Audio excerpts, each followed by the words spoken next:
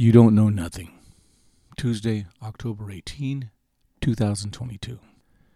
Jesus addresses their objection. Even if I am testifying on my own behalf, he says, my testimony is true. You know why? Because I know where I came from, and I know where I am going. You, on the other hand, don't even have a clue as to where I come from and where I am going. John 8:14. I confess that I do not know why I chose this verse. Perhaps because it is so convoluted. And by that I mean to say intricate and complicated. In one verse, Jesus addresses various points, any one of which would be plenty enough. But here I am trying to make sense of a dense passage with a wondrous ending. Jesus addresses testifying for himself, validating a witness of himself as true as face value.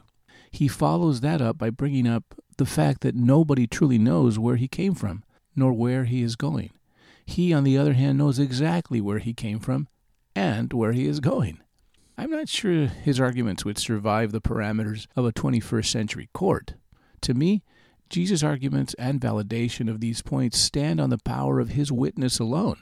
Self-validation rules the roost in this scenario. In any other courtroom, he would have been ushered out of court.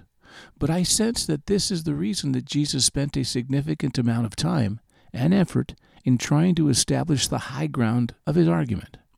The Jewish leadership and even a significant number of peripheral believers could not get past the overarching reach of his argument.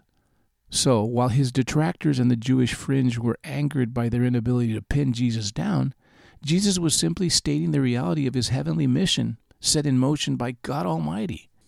His detractors, and sadly all of his disciples, did not grasp the concept that Jesus was not just a Messiah or even the Messiah, but he was the Lamb of God sent to this planet hell-bent on self-destruction to save. It was like Einstein trying to explain the theory of relativity to an infant. They were in two worlds. Jesus knew who he was. He knew why he was here. He knew where he was going. He knew his connection to his Father. Only he could give witness to the realities that the hearers could not grasp. The Word, incarnate, was standing and preaching in the temple, and no one could see him for who he truly was. Such a scandalous scene.